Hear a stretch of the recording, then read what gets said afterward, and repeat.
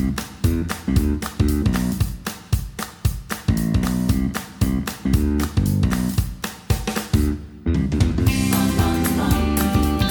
I'm Angie, and I want to welcome you to our podcast. We are the Faith Lift Sisters, for women who love Jesus and who have committed to spending time together studying the Bible and growing in friendship with each other. We love being together, and we hope that you will enjoy your time with us. Hi there. Welcome to the Faith Lift Sisters, talking through James, and today is our final day. I have been saying all along, we're working our way through, and we're wrapping up, and we're looking at, but today is it, folks. This is the last day of James. So you won't have to hear that anymore. But we're reading today in James 5. It's 19 and 20, the very last chapters. And Carrie, that's where you come in.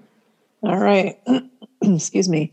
My brothers and sisters, if one of you should wander from the truth and someone should bring back that I'm sorry. Cut. Okay, keep going. You're good. Again. I'm going to start over. My brothers and sisters, if one of you should wander from the truth and someone should bring that person back, remember this: whoever turns the sinner from the error of their way will save them from death and cover over a multitude of sins. That's kind of a weird way to end the chapter. Let's just be real honest. Again, it's James like, oh yeah, this is the last part I want to say, and I'm done. Yeah, like ripping the last Post-it note off the refrigerator. Like, okay, that's it. Yeah. There's no go with God. There's no remember brothers and sisters, which a lot of books finish that way. But James is just like, this is it. See ya. It's like hanging up. He's hanging up without even saying goodbye. Right. It's just done. I almost feel like it's like a drop the mic kind of moment where he's like, you know what? You can save them, and this will cover a multitude of sins. Drop the mic, I'm out. Drop the mic. Yeah. So anyway, did you guys hear that just now? My Bible app just started reading to me. Pay attention. Nice. Yes. Yeah. So anyway, think he ends it that way to be kind of startling. It's like, wait, what? Yeah. Because he's talking about life and death here. That's the big deal. This is serious stuff. And that's how you need to see it. You're going to save him from death and cover a multitude of sins. Mm-hmm. So I kind of took it that really way. How do you follow up with that? How do you follow that? Right. Yeah. I think he's also talking about how we're a body of believers. We have to pay attention to each other. We have to care for each other. Done. Yeah. Like if you sin is in the spiritual world, sin is an illness, right? And we are all considered parts of the body of Christ. So if my left hand is infected and festering and has all of these problems, I'm not going to be like, it's fine. The rest of my body's good. This will just be fine. Just ignore it. And it'll work itself out, right? I'm going to address the issue with my hand here so that I can be full and healthy. Because if you don't address that, you could get blood poisoning or gangrene. You could lose your hand. You could lose your arm. It could get into the rest of your body. You could get septic. So it's the same way in the body of Christ. If we've got a member over here who's suffering, it's going to affect the rest of the body. We're not going to be able to function fully the way God intended for us to function if we've got somebody over here who's sick. So, that should be of the utmost importance to us. Yeah. And while this issue is being addressed, while my left hand is sick and it's being addressed, there are other parts of my body that are going to come alongside and compensate and help lift up the sick part, right? So I'm right-handed, so I'm going to be doing things with my right hand, and my left hand isn't as often, it's not as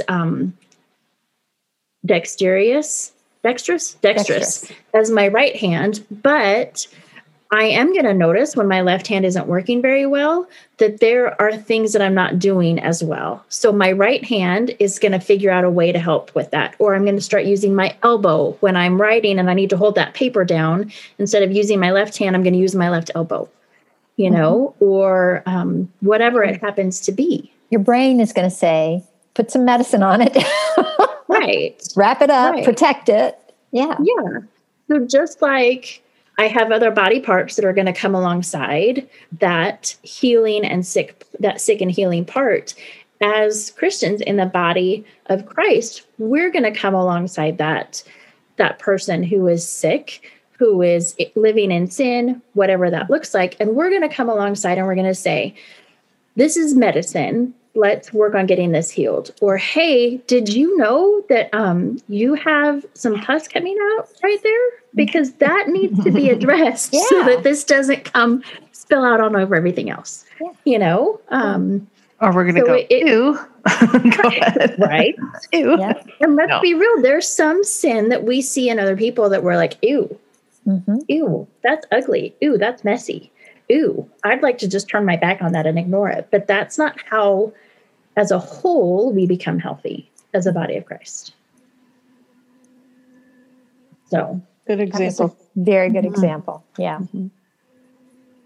We have to be careful when we're seeing people's sin to not become the sin police, because human nature lends itself to seeing faults in others more quickly than we see our own faults. So, how do we approach that without becoming like handing out sins like Oprah hands out cars? You get a sin and you get a sin and you get a sin. Like, that's not cool. That's not my place. So how do we go about loving that hurting body part? I think you mentioned it at the beginning. It was like we start from that place of understanding that we all have a sin. We all sin. And that we are one body. We are the body of Christ. And so if my hand is infected, that hand is not my enemy. That's a part of me. So if we could get our hearts around the fact that we're all part of each other. And so when I see a part that's hurting or sick, my heart should be to do everything I can to help that part. It's not my enemy. It's a part of me. And to bring it back healing, back to healing so that so it's whole again. Because it takes all the parts work together for the whole good and to for the body to work its best. And that's the same with the body of Christ, with the church. Even just thinking of how Jesus healed people. He was so gentle and he was like a servant leader. He would come not underneath so much because he retained his deity clearly and the power that he had through God and as God. But he wasn't vicious with people. He wasn't, the only people he had to really smack talk were the Pharisees and Sadducees. Yeah. But the only reason for that, again, it's like I think he was meeting them in a loving way because they weren't hearing it the other way. And so he continued. So he pursued them and helped them see it. But in that respect, it was loving, right? But most of the time, it's like, okay, that grossed me out, like when he spit on the guy's eyes. But I mean, he was like, but he had this gentleness. The woman who touched his cloak, who touched me? What's going on? He'd bring things up. He could elevate them. He could, expand them so that more people could see this is a healing. This is it. And I think we can do that when we see sin with other people. It's not an immediate expanding of everything. It's the slow, humble way of going in with people Well, and locking arms, I guess. It's like Suzanne said earlier when we were, talking through this, that we need to look through everything through the lens of grace. Yeah. And the whole goal of correction is to bring people back. Mm-hmm. It's to bring them back into the fold. It's to restore them to a right relationship with the body and with God. Mm-hmm.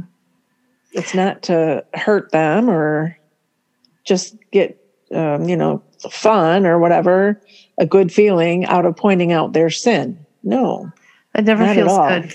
Yeah. Mm-mm. Yeah. If it feels good, you're not doing it right. You're not doing Right. it right. Wrong. Exactly. Yeah. I think Jesus set a great example for us with the woman that was caught in adultery. You know, he just basically said, I'm not condemning you. Where are your accusers? Let he who's without sin cast the first stone. So I think if we come from that place of humility, that we are all of us sinners saved by grace, and that somebody helped us. Mm-hmm. And so now we're just in that line of blessing to be there for somebody else. And it's not I'm better than you, or, I've conquered that. And so, I can tell you how to live your life. It's never like that. It's just from that place of, I'm not going to condemn you because I've been there, but let me help you the way somebody helped me. Mm-hmm. So that you can a correction of the course. A correction of the course. Yeah. Yeah. Because not a condemnation. Right. But a course correction. I think go ahead, Suzanne.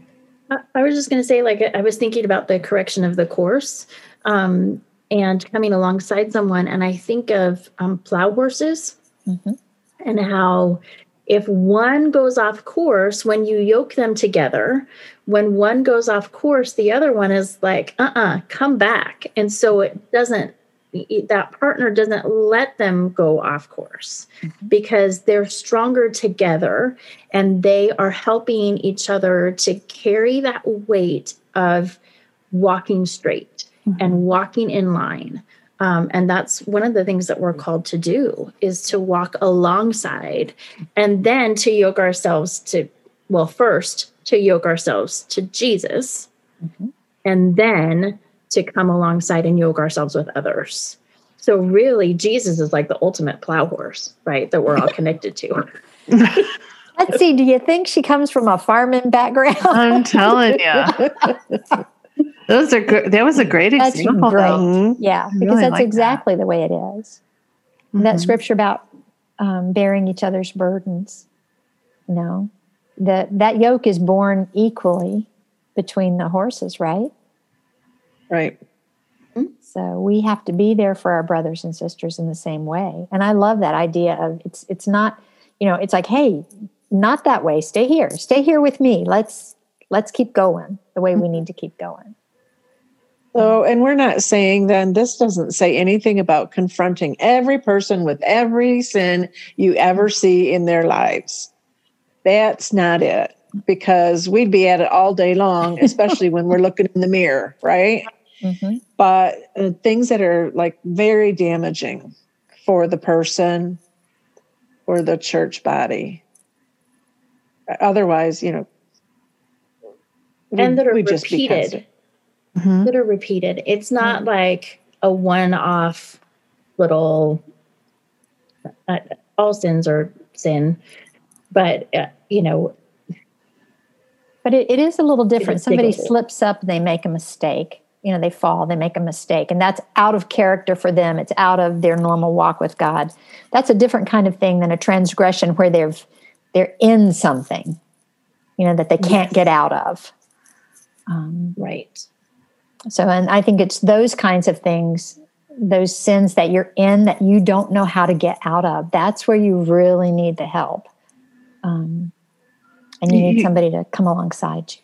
You used the term earlier, besetting sins. Besetting sins, yeah. Is that what you're talking about? Where it's just too hard to get out on your own? Yeah, where it's gotten to be a habit for you and you can't escape it.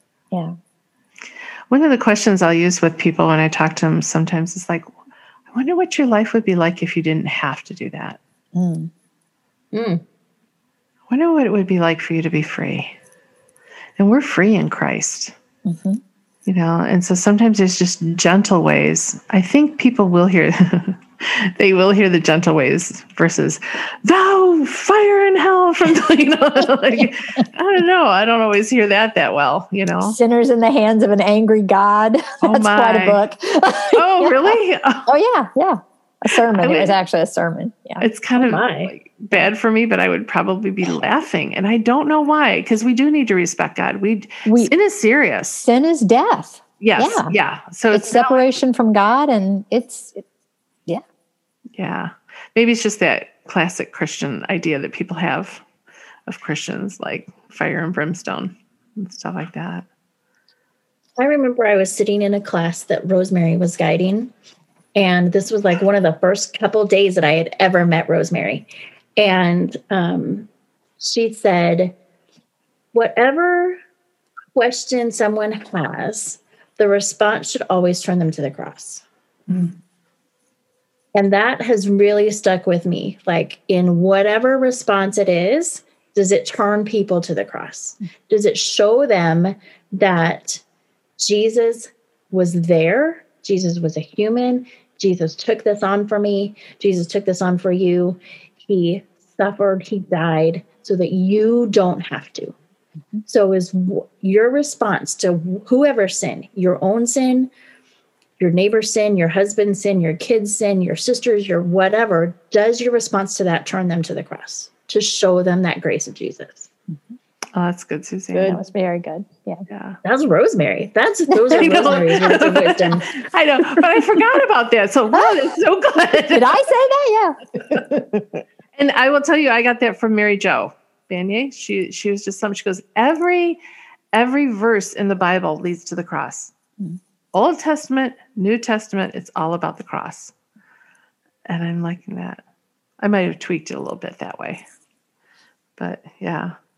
But you're right. The responses should always lead back to the cross. That's what we do as a body of believers. Yeah. And we remind ourselves of things. We remind ourselves of who we are. We remind people that you're a Christian. You don't have to live in this. You have choices now. Before you were a slave, you didn't have a choice. Now you have freedom in Christ. Yeah. And we can only speak of that if we have experienced that. Mm-hmm. And it all just goes back to the heart. Mm-hmm. Thank you, James. His very bold speaking. I don't think he ever says, check your heart. He gives all these other things, but gosh, he really circles the wagons on that heart stuff. Mm-hmm. I think that's probably the biggest thing I've learned from James is whatever's coming out of my mouth, whatever's happening, it's a reflection of my heart. Oh. At detail levels, in so many different ways he showed us throughout James. Very short but powerful book. He doesn't have a lot of expressive run-on sentences. Like, he probably doesn't have any, but like that up guy Paul. Flowery. What's it? Yeah. But it all goes back. It's like, what's going on with your relationship with God? Mm-hmm. Where's your heart at? What's your relationship with other believers? How are you serving him? And we don't have to do it perfectly. If we're the sin police with other people, we probably are with ourselves too. And God's not looking for perfection. He's looking for a walk with us. He's looking for the opportunity to take our hardened hearts and change them into flesh. Mm-hmm. Yeah. I think that's a great summation of James. And it makes sense now why he left it like that, doesn't it? Mm-hmm. So awesome. Well, ladies, I've enjoyed walking through this with you, talking through it with you. Wonderful. I have too. I was always kind of intimidated by the book, but I'm loving it now. Really want to go through it again. It's amazing how the further we dig in and the more conversation we have and the more we really talk through each book, we come to appreciate it. Mm-hmm. Yeah. It's almost like God had that planned out or something. Go figure. Yeah. Almost. Well, Terry, do you want to close us out for our whole entire chapter or our whole entire book? It's kind of crazy that we're here at the end. Right? Okay. Sure will. Okay. Lord, here we are at the end of our study of James. It's been a lot to absorb. Thank you for the Holy Spirit leading and teaching us. As we've studied James' passionate words, we've learned about trials and temptations and joy in the midst as we grow toward maturity through it all. We've learned about asking you, God, for wisdom and how you're happy to give it to us. We've learned the difference between being a hearer only of the word and being a doer of your word. We've been warned about showing favoritism toward people who look different or better than us and of judging others. We've learned that our tongue, our words, can bring life or death to others and ourselves. We've been reminded that we need to submit to your will, Lord. We're warned strongly against slandering people. There's a warning to rich oppressors using their wealth wrongly to keep the poor down. We're reminded to just pray, pray, pray. Always keep praying. So, Lord, as we come to you in prayer, help us to remember these urgent lessons from James. Search us, Lord, and know our hearts and reveal our hearts. And as Rosemary has said over and over, it's an issue of the heart. Just keep us aware of our hearts, Lord, and keep us checking and changing our hearts as we come closer to you. And Lord, I just thank you again for the opportunity and the privilege of studying and sharing your word with these awesome women. We pray that everyone listening has been blessed by it and maybe has gone back on the path if they've started to veer off a little bit. We pray, Father, that whether you're a wanderer or if you're one that will help to bring the others back to the path, that you would help us to see what our responsibility or our, I can't think of the word, what our job is to be in the body. And so we just bring all this to you, Lord, and thank you again for your word, for your spirit. Until we meet again, amen. Amen.